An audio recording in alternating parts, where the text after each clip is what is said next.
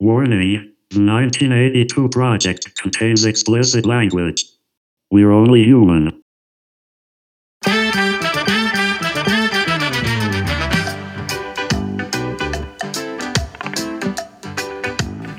This movie's an onion, dude. Yeah. This movie isn't. You start peeling back layers or asking questions, you're down a rabbit hole. This movie's an onion, and the thing about onions is when you peel them, like eventually you start to cry, and then you get to the middle, and there's nothing there.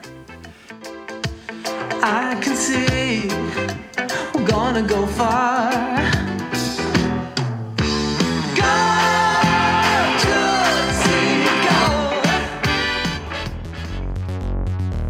Hello, one and all, and welcome to another episode of the 1982 Project. My name is Michael Shantz. And I'm Matt Aldrich, and this is the show that unmasks the movies of 1982. We ain't partners, we ain't brothers, and we ain't friends. What are you people? On dope? I got nowhere else to go!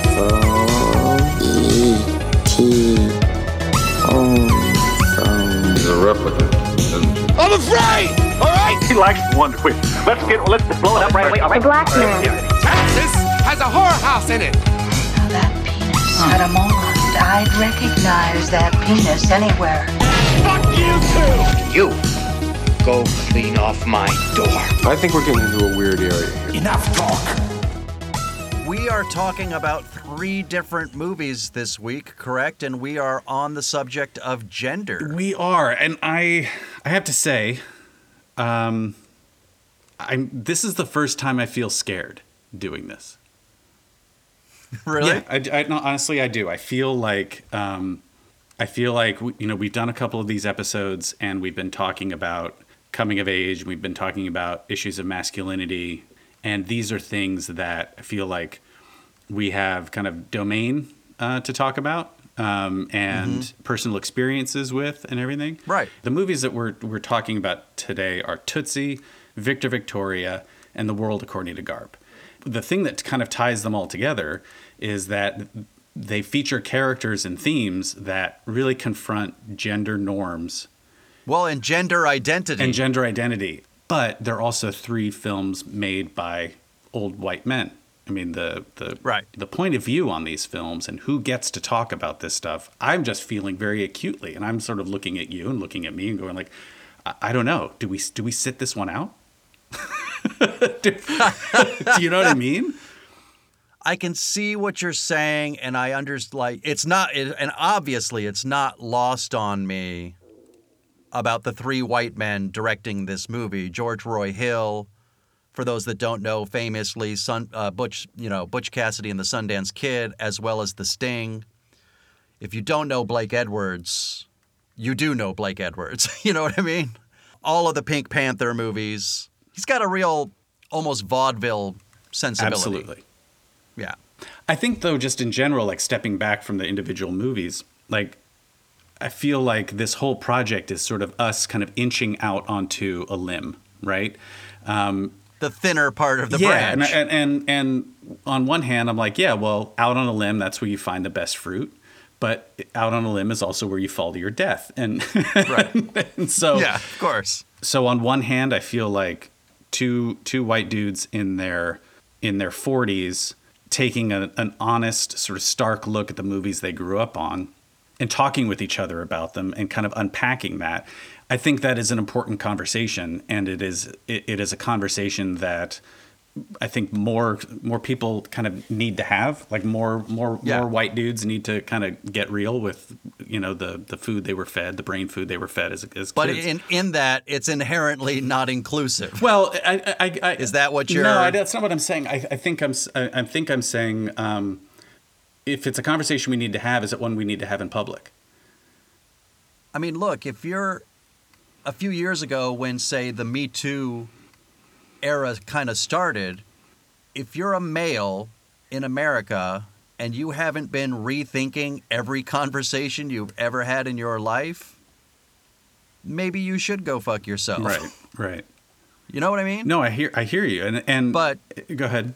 I think the uncomfortableness comes from a place where when that started, I was sort of the opinion of, hey, men, why don't we all shut up for a while?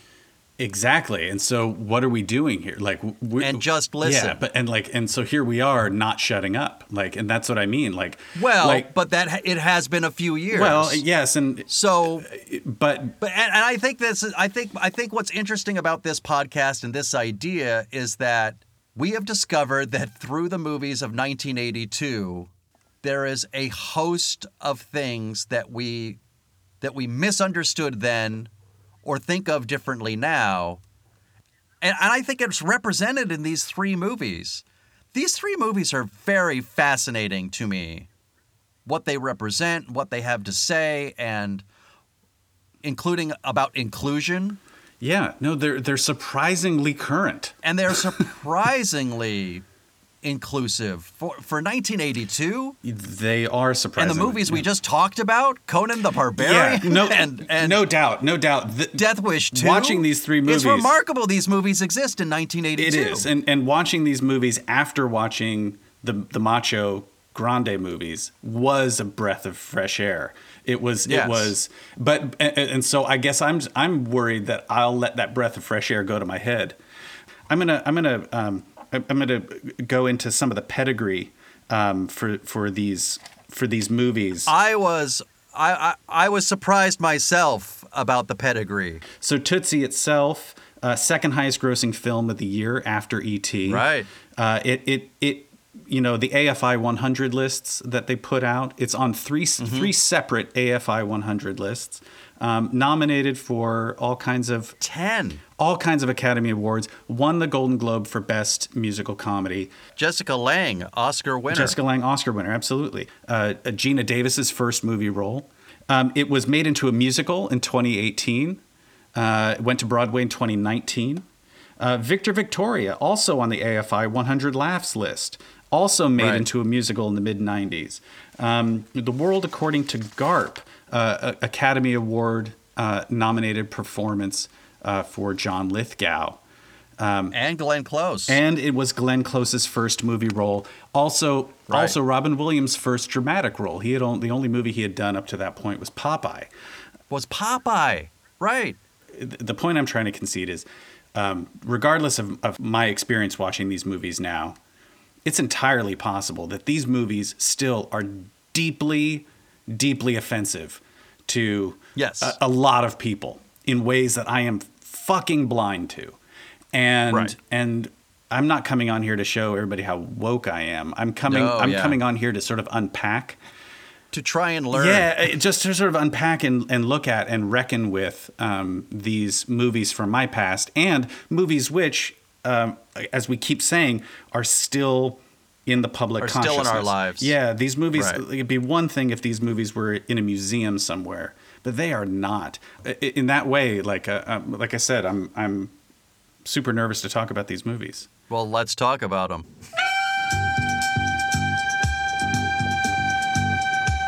I'd like to make her look a little more attractive. How far can you pull back? How do you feel about Cleveland? I'm very proud of being a woman, Dr. Booster. Oh, I'm sorry. Oh, that's... Oh. Shame on you, you macho shithead. You and I have talked off mic. We had a conversation when I had rewatched it a month and a half ago or so, and there were things I reacted very negatively to regarding Dustin Hoffman's character. The thing that I forgot about the movie is how much of a dick Michael Dorsey is. And that's the whole movie, though. I mean, and not just a dick actor. No. He's a dick, which is plainly evident in the movie. But this is not a good person, dick. Yeah, no, he's a dick. But that's kind of the point of the movie, is that this is a story about a man who learns how to become a better man by being a woman, parading around, masquerading as a woman. So the scene I'm talking about is the scene in which he is at Terry Garr's apartment. He's at Sandy's apartment. I know exactly the scene you're talking about. And sees a dress and decides he wants to try on the dress. Right. She is in the shower. Right. She walks out of the shower, sees him basically naked. He's just wearing his bikini briefs. And she screams. and says, Michael, what are you doing? And his solution to this problem, because he doesn't want to admit that he's gotten a part on a television show that she auditioned for, is to have sex with her. Yeah, to seduce her. And thereby complicating the plot and their relationship, everything. And again, on a level of drama, it's the best choice because it complicates the plot. It has comedic overtones, like all of it. Like I was saying, like construction wise, it all works. But you watching it now, you're like, oh yeah, he is a real dick. And but he. It's 1982 hilarious. It is 1982. That's a very good way to put it. He's a real dick, but he is more charming than the other dicks in the movie. He's way more charming than Dabney Coleman. Or what's the actor's name who plays the I'm blanking on his name. Who plays the doctor who's always kissing his co-stars? Oh, George Gaines. George Gaines. Yeah, the tongue. So those guys are kind of the lightning rod for ire. You know, they are the. And so by comparison, you're going to love Michael Dorsey. So Michael Dorsey's, you know, his tendencies are, again, because he's charming and he's your main character, and so we're supposed to give him a pass. And I agree with you that watching it now, you're kind of like, ugh. I don't know. When I was watching this movie, but what I didn't remember seeing the first rewatch that I noticed this time is that. Because he has this moment, too. He has this total guy moment when he's talking to his roommate, played by Bill Murray. And Bill Murray is questioning him about everything, all the plates he's trying to keep spinning in his life. Mm-hmm. And Dustin Hoffman has this moment where he says, hey, look, I never told Sandy that we were exclusive. And I'm going after Jessica Lange because I think it might be true love. And what I forgot is that he is confronted by that very same argument later in the movie as Tootsie, as the character. As Dorothy. When he's talking to Dabney Coleman. And Dabney Coleman has the same exact line about Jessica Lange's character of Julie, and the look on... It's so subtle, but it's really good. Mm-hmm.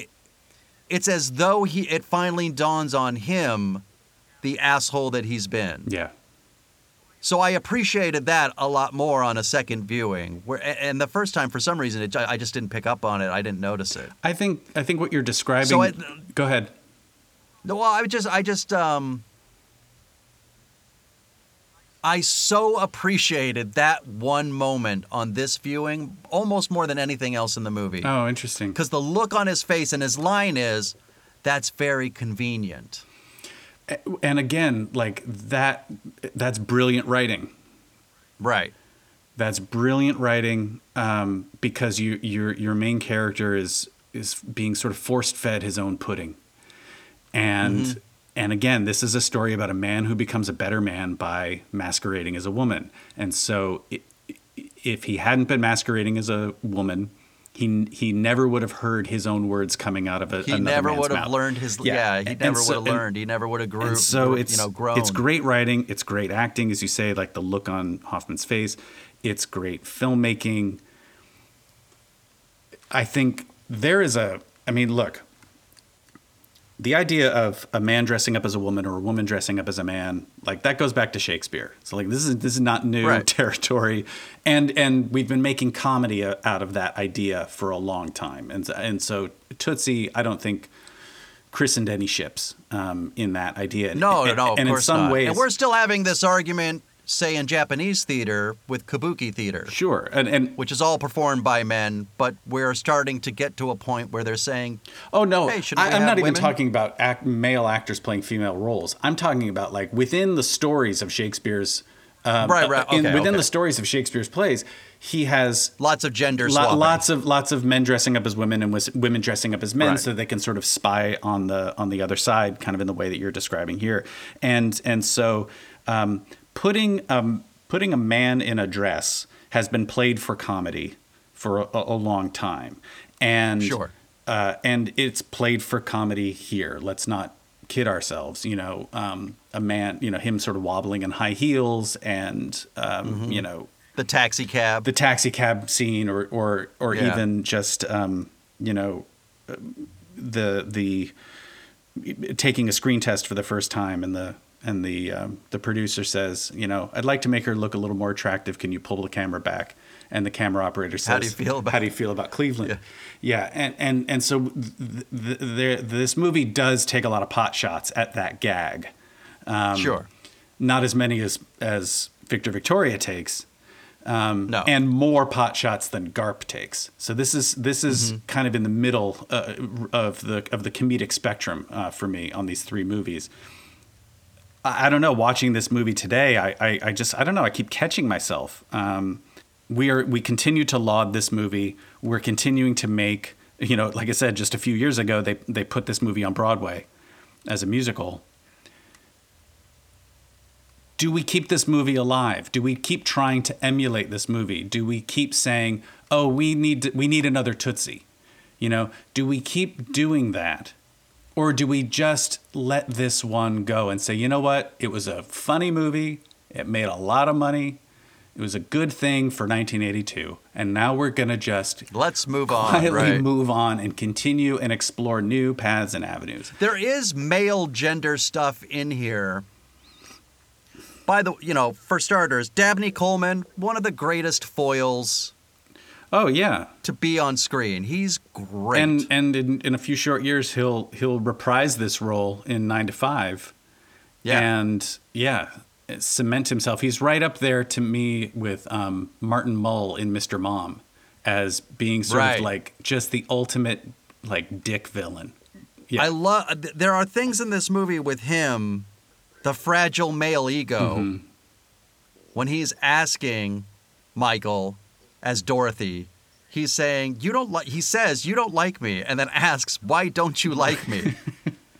The fragile male ego portion to me is also very smart, and his surprise when he finds out that she's a man is that's why you don't like me, because of course a woman would like me. Right. It would only be a man that couldn't like me. He uses it to just reinforce. He doesn't change. He uses it to reinforce his own his own sense of sexiness. What they do that's really smart, I think, is they juxtapose that with Charles Durning as Les. Yeah. And I love when they meet each other at the bar at the end, and when he actually says, all things being put aside or considered, you were good company. It was easy to talk to you. Yeah, their scene in the bar is surprisingly sweet and exactly. and low key and sort of contained and as good a way as you can wrap up that storyline as possible. I think again, this movie trades on the comedy of two men kissing. And two men, like one man wanting to kiss another man and playing on the comedy of that. And again, it doesn't go as far as Victor Victoria does with that. Right. But it trades on that comedy. And this is where I go like, I don't think you can trade on that comedy anymore. Well, I'll say this, just in wrapping all of this up, one of the things that stuck out to me was a note I took. I found a little trivia thing. I think it was on his first day of shooting or towards the beginning of the movie. Dustin Hoffman went home and cried, confronting his own sexist perceptions of women. And Dustin Hoffman was also somebody who got, sort of outed in the Me Too movement in the last few years too. Exactly, but that's what I find. And that's again, it's like that's yet another sort of thorn in this briar patch that we're dealing with right now about this movie. Is the real life Dustin Hoffman of it all. And yes, and he told stories in many interviews about how playing Michael Dorsey as Dorothy opened his eyes to not only the plight of women, but of transgender people. But not to his privilege. Yeah. And you're like, right. You go, oh, I don't know. That's just like this Gordian knot that we're not going to be able to untie. Of course. And when you it's hard to revisit a movie like Tootsie and not carry a lot of that with you. It's hard to unplug and just say, like, I'm going to enjoy this very smartly made romantic comedy from the early 80s. Like, you can't. I don't think you can. Yeah. I don't think you can. No matter how genuine everybody's intentions and no matter how much playing Michael Dorsey affected Dustin Hoffman as a person, I just don't think you can. I don't think you can set all your baggage aside and watch this movie. Well, on that sour fucking note. Sour note. This is on a very special 1982 yeah, project. Right. Exactly. Oh my God. 1982 project will be back after these messages. Cause I'm a woman. I can bring home the bacon. Fry it up in a pan. And never let you forget you're a man. Give her Enjoli, the 8-hour perfume for the 24-hour woman. I can work till 5 o'clock. Come home and read you tickety-tock. Tonight I'm gonna cook for the kids. And if it's loving you one, I can kiss you and give you the shivering fit. Enjoli, the 8-hour perfume for your 24-hour woman. It will work. Oh, Toddy, it will if you not. listen to me and do exactly as I say, in 6 weeks you'll be the toast of Paris, and we will both be very rich. Oh. Ladies and gentlemen, the nightclub is proud to present one of the great entertainers of our time. The one and only Victor Victoria!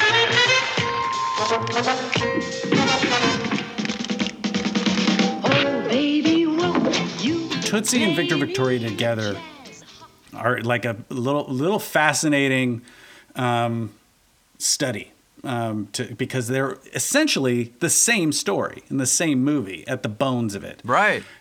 So this movie is a remake of a 1933 German film. For those who haven't seen it, it is about a singer, a down on her luck singer in Paris trying to eat. Basically, she doesn't have 2 nickels to rub together, or 2 francs to rub together, and she's trying to get a gig singing at a club. This is set in the 1920s, and so she, with the help of her new best friend Robert Preston, they hatch this plan that she is going to masquerade as a man who masquerades as a woman, and sure enough, she becomes the toast of Paris. It's a very Blake Edwards movie. You know what Matt means if you know Blake Edwards. So here, let me back up. In 1982, this is not Blake Edwards' only movie. He's also doing a Pink Panther movie this year. And there are times when I am convinced that the reels for the Pink Panther movie got mixed up in the reels for Victor Victoria. There is a detective on the case that is so Clouseau that it just feels like Blake Edwards is robbing himself. Like it feels so stolen from his own body of work. If anybody else but Blake Edwards had done it, he'd have lodged a complaint. He would have had grounds. He would have had grounds right. for at least a cease and desist. This is the movie that really trades on the comedy of men kissing men. Sometimes it's its only joke. And that's where I'm like, okay, this there's a reason why we kind of remember Tootsie a little bit more than we remember Victor Victoria. Yeah, you know what's funny is because speaking to that, this movie had a budget of $15 million, but it topped out at $28.2 million. And it got tons of award nominations. But like 7 Oscar nominations. It won an award, an Academy Award for the original song. And I think I spoke to 90% on Rotten Tomatoes for Tootsie. What's this movie? This movie has a 97% on Rotten Tomatoes, which is astonishing to me. That is astonishing. Like just as a stepping back from all of the sort of culture discussion, it's not that good a movie. It's not a 97% movie. I agree. Yeah, it's one of these movies where like different members of the cast are in different movies. There's the movie that Julie Andrews and Robert Preston are in. Which is my favorite. Which is the best movie. part of this movie. That's the best part. It's right. it's their plan that they hatched. Anytime they're together, I think this movie's gold. It's sure. Then there's the movie that James Garner is in. And I don't know what movie that is. That movie is a weird ass movie. And James Garner. I don't understand it. So James Garner, he's in Paris on vacation with his lady friend played by Leslie Ann Warren. Who's in yet another movie. I think she got nominated for this movie for that role. She's in a farce. She's in the full farce version of this movie. Right. And if this were a full farce, she would be. She's great. Fantastic. Right. And so James Garner is there. He sees Julie Andrews performing on stage as a man, as a woman. He mistakenly thinks it's just a woman on stage, and he falls head over heels. And so the love story is James Garner falling in love with this persona, only to discover that he's fallen in love with a man, only to discover which he can't believe, but then kind of starts to get maybe a little cool with, and then not, and then not, and then finally ends up sort of with Julie Andrews in the end, which I just thought was like so wrong. Which, yes, and this is my biggest problem with the movie. I have a bigger problem with this than in Tootsie. These two people do not belong together. Absolutely not. There's nothing redeeming. There's nothing likable or redeeming about James Garner in this movie. I don't understand her attraction to this man. Yeah, I think. And it's like, because he's a dick, you should like him. Because he's tough, because he's rough. All of my problems with this movie can be sort of funneled into one scene. He goes out on a date with Julie Andrews. Once she tells him the truth about I'm only pretending to be a man. I really am in love with you. Like, let's try to do this. Let's try to make this work. Yeah, this movie has like 20 minutes of them dating. Oh my after God, that. This movie. By the way, if it's a minute, it's 4 hours long. I feel like this movie just went on and on and on. So this is somewhere in the very murky, muddy middle of this movie. They go out on their first date where she is just her and he is just him, and they go out dancing. But they go to a club where it's a gay club, and she is the only woman in this room full of men dancing together, and James Garner is dancing with her, and he wants to crawl out of he can't leave there fast enough. He can't stand to be around all these gay men. It's driving him insane, and he makes up an excuse to get out of there. After that, he leaves her. He finds the diviest dive bar in Paris. Yes. In an alley, behind an alley, next to a dumpster. And he goes inside. It's like longshoremen. He walks in there. Yeah, right. Just a bunch of cut-ups. If I'm remembering, he orders a glass of milk and just punches out the first guy he sees. That's what he's there for. He is there to have a bar fight. He's there for manly business. It's almost an exorcism that we're watching. Like, he is there to just fight and fight and fight and fight. And this huge bar fight breaks up. We cut away. We see what Julie Andrews is, he left the date early. I don't know what happened, blah, blah, blah. And then we cut back to James Garner in the bar. And guess what? All the men, bloodied, they're all fat friends. lip, black eye. They're singing songs together. And it's like they all got it out of their system. And now they can all be friends. And their arms are around each other. This whole sequence feels like a movie, like a sequence from a 60s slapstick Blake Edwards film. Yes. Absolutely. It just feels so retrograde, even for 1982. So did you? I mean, did you? And let me ask you, because I've been on my soapbox. Like, had you ever seen this before? Did you know of it? What was your experience? My first experience watching this movie was, a few days ago. Mm-hmm. All the things we're talking about were all the feelings I had when Julie Andrews and Robert Preston are together. I can't help but to almost be in love with the movie. They're fantastic together. Their acceptance of one another. Mm-hmm. it brought me back to early days of being in community theater when I got out of high school, and how accepting we were of everybody, and you were all just there to like try to bring something to life on stage together. Yeah. And that sort of camaraderie I loved. And I loved seeing it on screen between these two characters. Their relationship It took me back. Their relationship is very sweet. It was very sweet. Everything about James Garner and basically the rest of this movie reminded me of one incident in my life that I still, you know, it was a hugely informative part of my life. I was, as you probably know, I was not a big fighter dude as a kid. But I grew up in a time of, you know, my brothers would get into fights far more easily than I would. We grew up with two twins who loved beating each other up. I can vividly remember walking home on opposite sides of a street from a kid whose name was Daniel. Daniel was kind of an oddball. For whatever reason, he started poking fun at me as we're walking down the street, and I was like, Daniel, shut up. And then he said, "You're a fag," which at this time was an insult. Sure. So I said, "You better take that back, or on Monday, I'm going to kick your ass." And he said, "Fag, fag, fag, fag, fag, fag, fag," and ran home. By Monday, of course, I completely forgot about it. Could care less.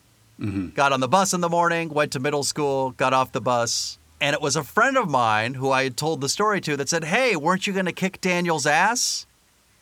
And I said, "Oh, that's right."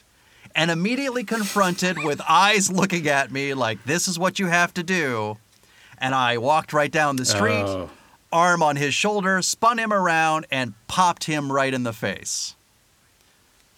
Daniel was crying before he hit the ground. And then he got up and ran home.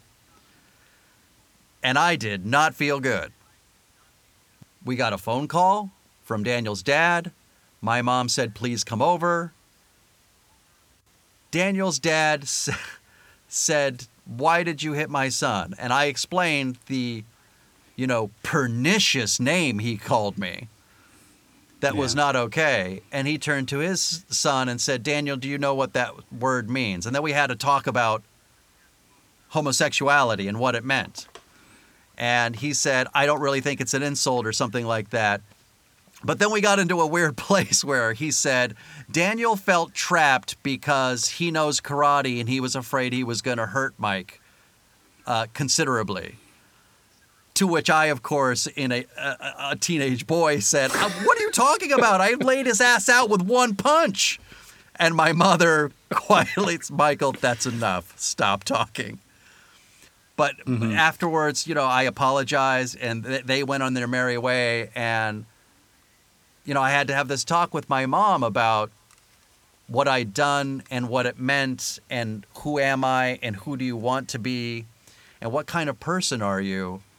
Like you hurt a kid today or yesterday or whenever it happened. I just remember not wanting to be that kid. Yeah, I feel like, I mean, I can relate to that story. But that's the thing, you know, we're watching. Those were the very same streets I was growing up. Those suburban streets of boys trying to assert themselves in that way. What about this movie made you go there? I think James Garner. I did not like James Garner. And what's your take on Alex Karras? I thought I was just very fascinated by that choice because I know that Alex Karras was a professional football player. Right. I know what professional athletes were like, certainly at that time. And I thought it interesting that he was willing to play a gay character. I thought that was fantastic. So for those listening, Alex Karras plays James Garner's bodyguard, who when the bodyguard thinks that his boss has fallen in love with a man, he comes out to his to his boss, and now his boss has to figure out sort of how to sort of tiptoe around the fact that his bodyguard is gay, and again, like that's the mind of Blake Edwards. It's like when Alex Karras comes out, it's a dramatic complication. It's not we're gonna mind that for comedy. Yeah, and then you go ugh, and that's what just makes it that much more kind of retrograde and yeah, exactly. Don't worry if you've missed Victor Victoria. Say that. Don't worry. I think we can end it there, can't we? Let's end it there.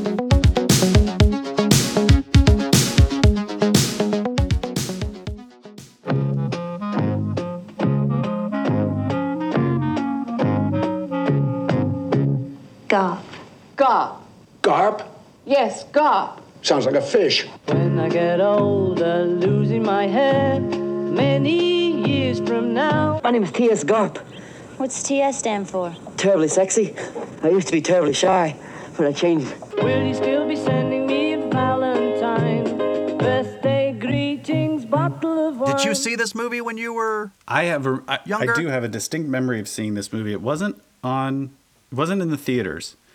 I didn't see it in the theaters either, but I remember seeing it on video. I saw it when it was on cable. My dad, he didn't have HBO. He had something called something else. It was some.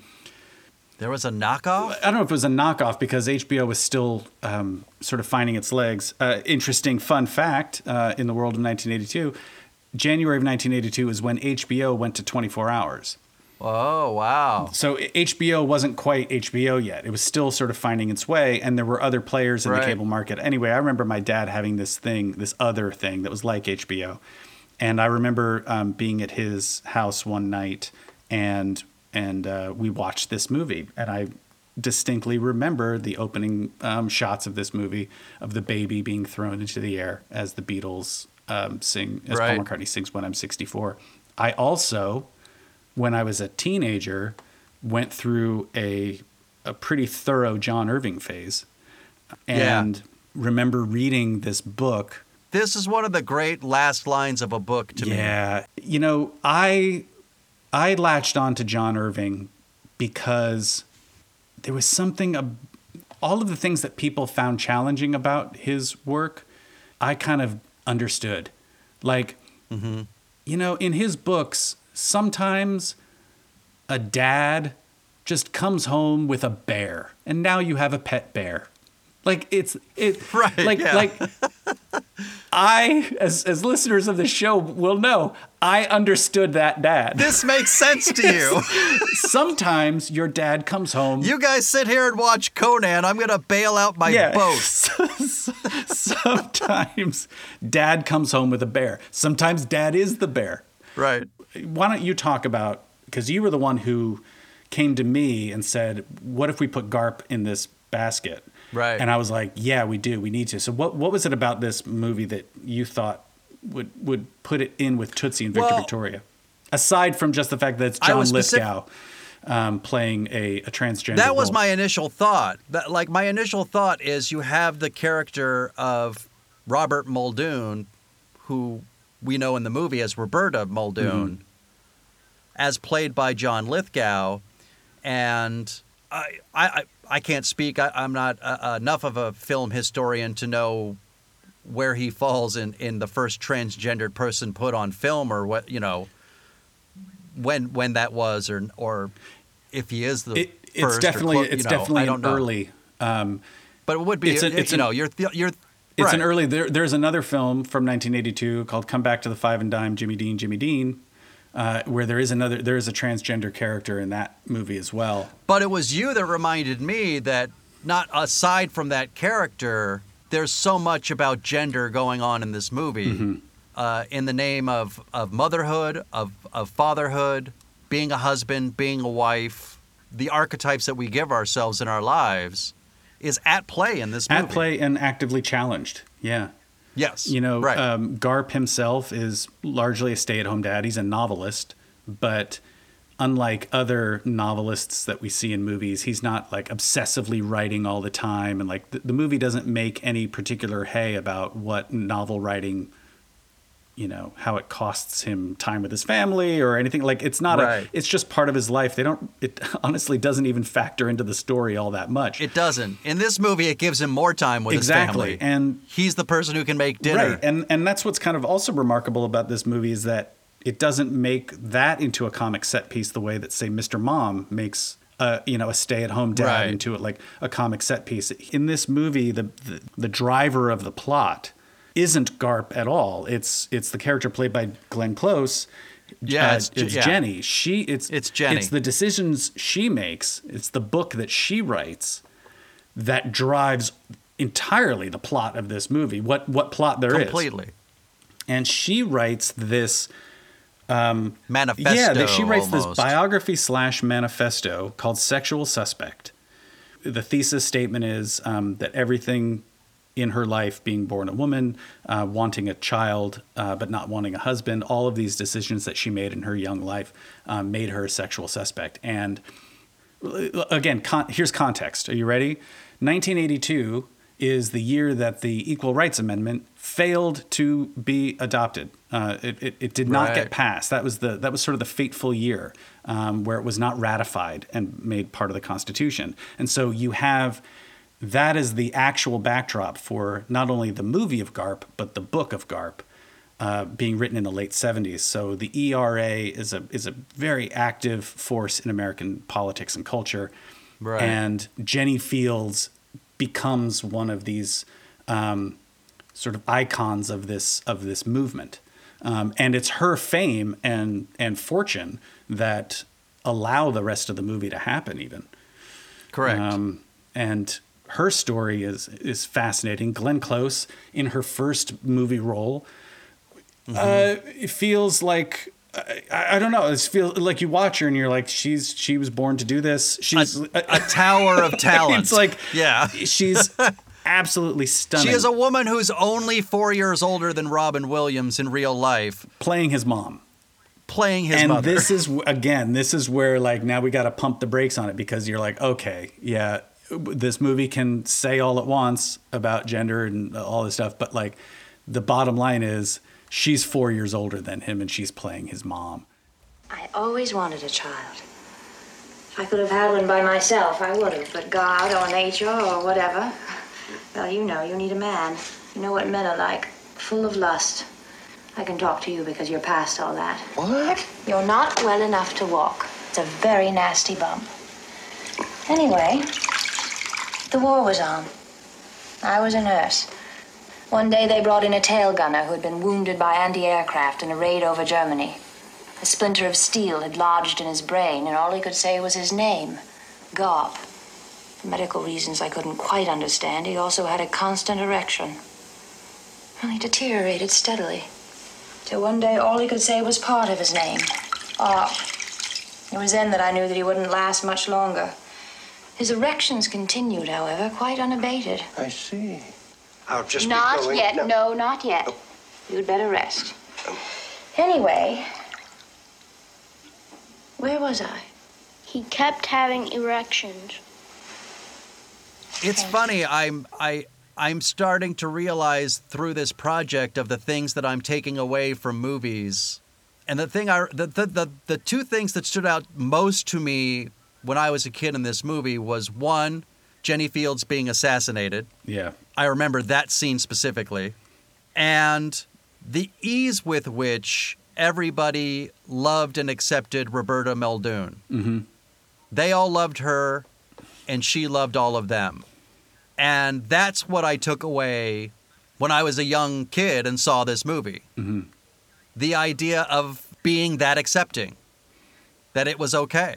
Did you remember liking this movie as a kid, or was it like, or how did you come to see this movie? Was it on a VHS, or like, how did you? Yeah, I think on VHS. So you were, and I did like it. I liked the movie. I also thought it was a strange movie. Of course, I couldn't put into words. I didn't understand that this movie was almost plotless. Right. You know what I mean?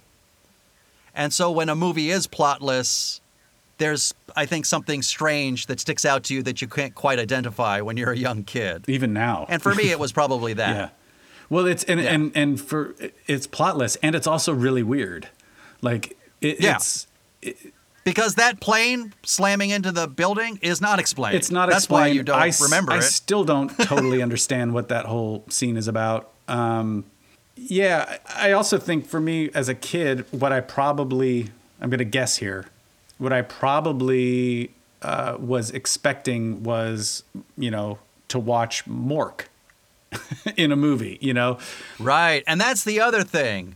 Robin Williams is not Robin Williams in this movie. No, or at least he wasn't the Robin Williams that everybody was accustomed to by 1982. He had just done. He was doing stand-up. He was doing Mork and Mindy, and he had just done Popeye, and he hadn't started doing dramatic work yet. This is his first dramatic role, and then he wouldn't be nominated for his dramatic work until Good Morning Vietnam a couple years later. I was reading reviews too, like old Ebert reviews and Janet Maslin reviews, and they kind of didn't know what to do with it either. They didn't sound like they were particularly big fans of the book to begin with, and so a faithful adaptation, although sort of a Cliff's Notes adaptation of the book, didn't impress them either. The only standout was Leonard Maltin, who apparently gave one of the very few 4-star reviews he ever gave. Wow. Out of like 10,000 movies he ever reviewed, like he gave something that was like fewer than 500 ever got 4 stars. And this was one of them. And he sort of, to read his review, it's sort of like, it touched him in a place that he can't quite even understand. He felt he was transported. Something happened to Leonard Maltin watching this movie. Interesting. Watching this movie, but he was one of the only critics that happened with. Well, it felt like you were about to say it affected him in a way in which he could not describe in words, which I hope wasn't the case as he was writing. As he needed to write it. No, but there is a sort of speechless quality to his review. In fact, really? It's a lot of little things. This movie to me continues to be. I was just going to say that what this movie has going for it is lots of great little things. It's a movie full of little things. It's a movie full of little things. And for me, one of those moments, specifically referring to Robin Williams, when their son dies and they're fighting, but they're still together, but they're separated, they're not sleeping in the same room. They're not, they're together, but separated. And the moment when he comes into the room and the thing that he chooses to say and the way in which Robin Williams delivers it is he says, "I miss you." Great stuff. Yeah. Just like as a scene. And I, right. Just exactly. as a scene to watch that, you're like, that's you watch. If you were to watch that scene in isolation, I think you would immediately, even today, you would go, I want to see the rest of that movie. Right. Whatever movie that scene came from, I want to see the rest of it. And then when you watch, when you watch the whole movie, though, from when you watch the whole movie, you're like, I don't know what to make of that. But any one of the scenes, if you were to watch as a piece, you'd be like, oh, that's got to be from a fantastic movie, a great movie. I've never seen. Exactly. And it's like, no, maybe not. Maybe it's just a movie full of pieces. I don't know. Like let me ask you this. Does this movie get made today? With the preface of, this is a movie that has largely faded from view. Not many people remember this movie, even though it's good and it launched these careers. Does this movie get made today? Is there a reason to remake this movie today for you? I could understand and even want this movie to have a remake before the other two. Because it's so salient. Mm-hmm. It would be interesting to see what somebody decided to do with it. But you got to have the right person. You have to have the right person. Obviously, you can't cast a man playing Roberta Muldoon, in this day and age. I think the casting would have to be a lot different. But I, like you, I watched this movie and the first thought I had was, you know what? This should have been a miniseries. It should have been a what? Miniseries. A miniseries. You're right. Yeah. Because of, like I said, there is no. You were taking somebody cradle to grave. You're showing the span of somebody's life. It has a long form feel to it, and so I think well, and that hits today too. Limited series. Yeah, I think a more successful adaptation of this would be a limited series. I think there's this movie and the story and the book, probably, though I haven't read it in many years, has an Achilles heel, which it goes to the Achilles heel of all these 1982 movies. As we said, the driver of the plot of this movie, and arguably the most interesting character in this movie, is Jenny Fields. Yet it's the world according to Garp, and the way that stories of this era and then even to today sort of stubbornly tend to revolve around the male characters, when the female characters are actually driving the story and are more interesting and more engaging.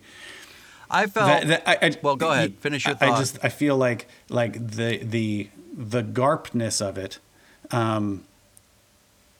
is always going to make this thing feel old. Yeah, that's interesting. For as salient as Jenny's story is, Garp's story feels pretty old to me, and I feel like that's the tension. And so I would have to say, it's like I would say like pass, don't remake this.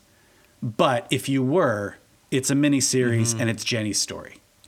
If you're dead set on doing it, please do it this way, because there's light at the end of that tunnel. The 1982 project will be back after these messages. Why is Peggy Fleming dancing instead of skating? I know it sounds crazy, but when I wear sheer energy pantyhose, they make me feel like dancing. They give your legs a refreshing massage, and they look terrific. Sheer energy. It makes me feel like dancing. Is that applause I hear? Sheer energy, 'cause nothing beats a great pair of legs.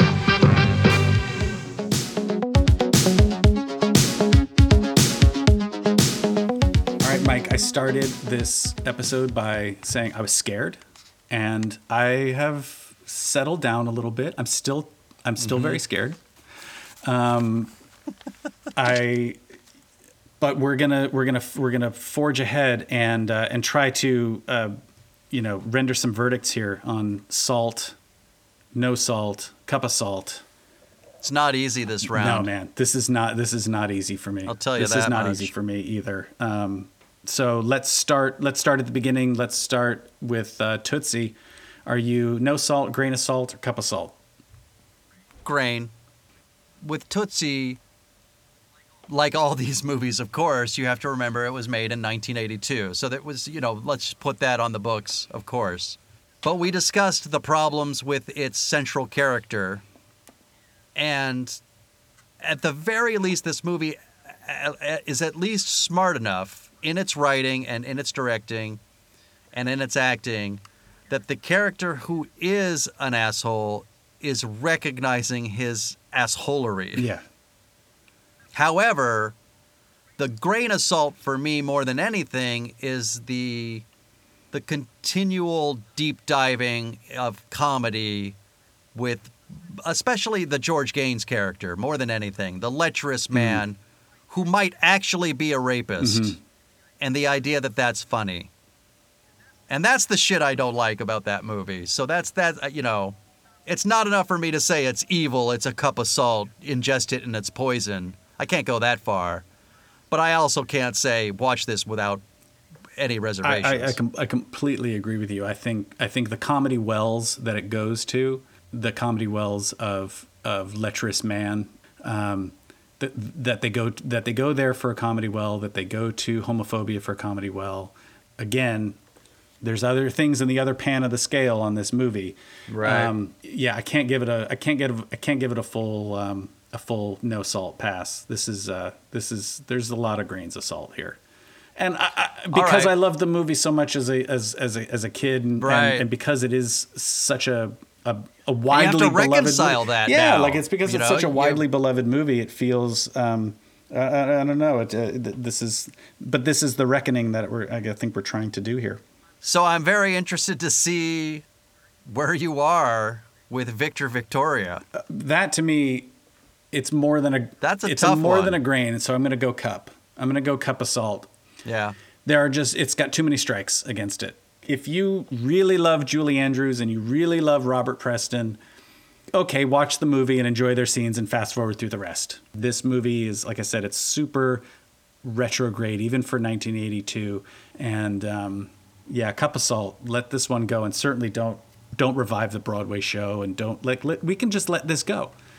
Remembering this originally was a story from 1933 Germany.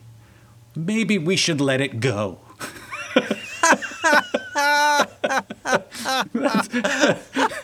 That's the first flag.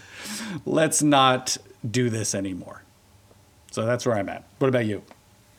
I gotta tell you, because this is the first time I'd ever seen the movie too. I mean, you yourself just said if you love Robert Preston and you love Julie Andrews, yeah, I guess go watch it and fast forward through everything else. And I love them that much in this movie. But like you, this movie's just got too many fucking problems. And I found James Garner's character so distasteful. You did. That touched a nerve with you, man. Oh, man. I did not like anything about that. And I was yelling at the television. I'm like, don't go to him. What are you doing? Just let, So, I wish I could hedge and say it's several spoonfuls of salt that's going to make you sick. But watch it. That's not a ringing endorsement. But it's not. But when I say those words out loud, of course I'm saying cup of salt. Yeah. That's what I'm describing as a movie that's a cup of salt. And of course you came up with the most salient fact of all. 1933 Germany. Maybe we let this one go. So, yeah. All right. And then finally, where are you with The World According to Garp? I suppose officially a grain of salt. And you're the one that's kind of won me over on that. I think I might have said, before our conversation, I might have said no salt.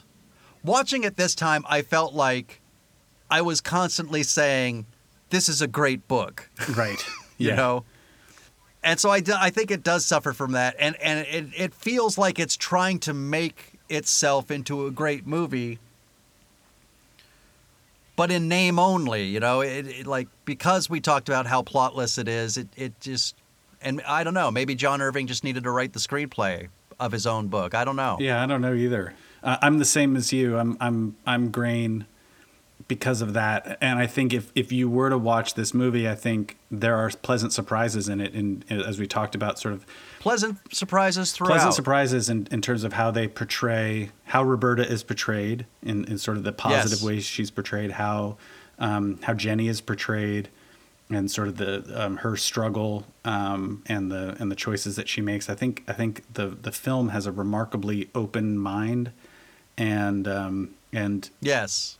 And doesn't go for the laughs that Blake Edwards would have gone for. Right. If and all of that is no salt for me, but yeah. You're right in the sense that the driving force of the story is Jenny herself, and the movie and the book are called The World According to Garp. That to me, like I said, that's the Achilles heel that I don't think this movie's ever gonna quite outgrow. Maybe we just let this one go, and so, if you're a huge fan of Glenn Close, watch the movie. It's her first movie role. You should absolutely watch this movie. But bear in mind, take it with a grain of salt. Yeah. And that's all right. That's where I would be with that. So I'm not as afraid now as I was at the beginning. Well, that's good. I think we've made some progress. But I still, I'm not convinced. I'm not convinced this episode ever sees the light of day. The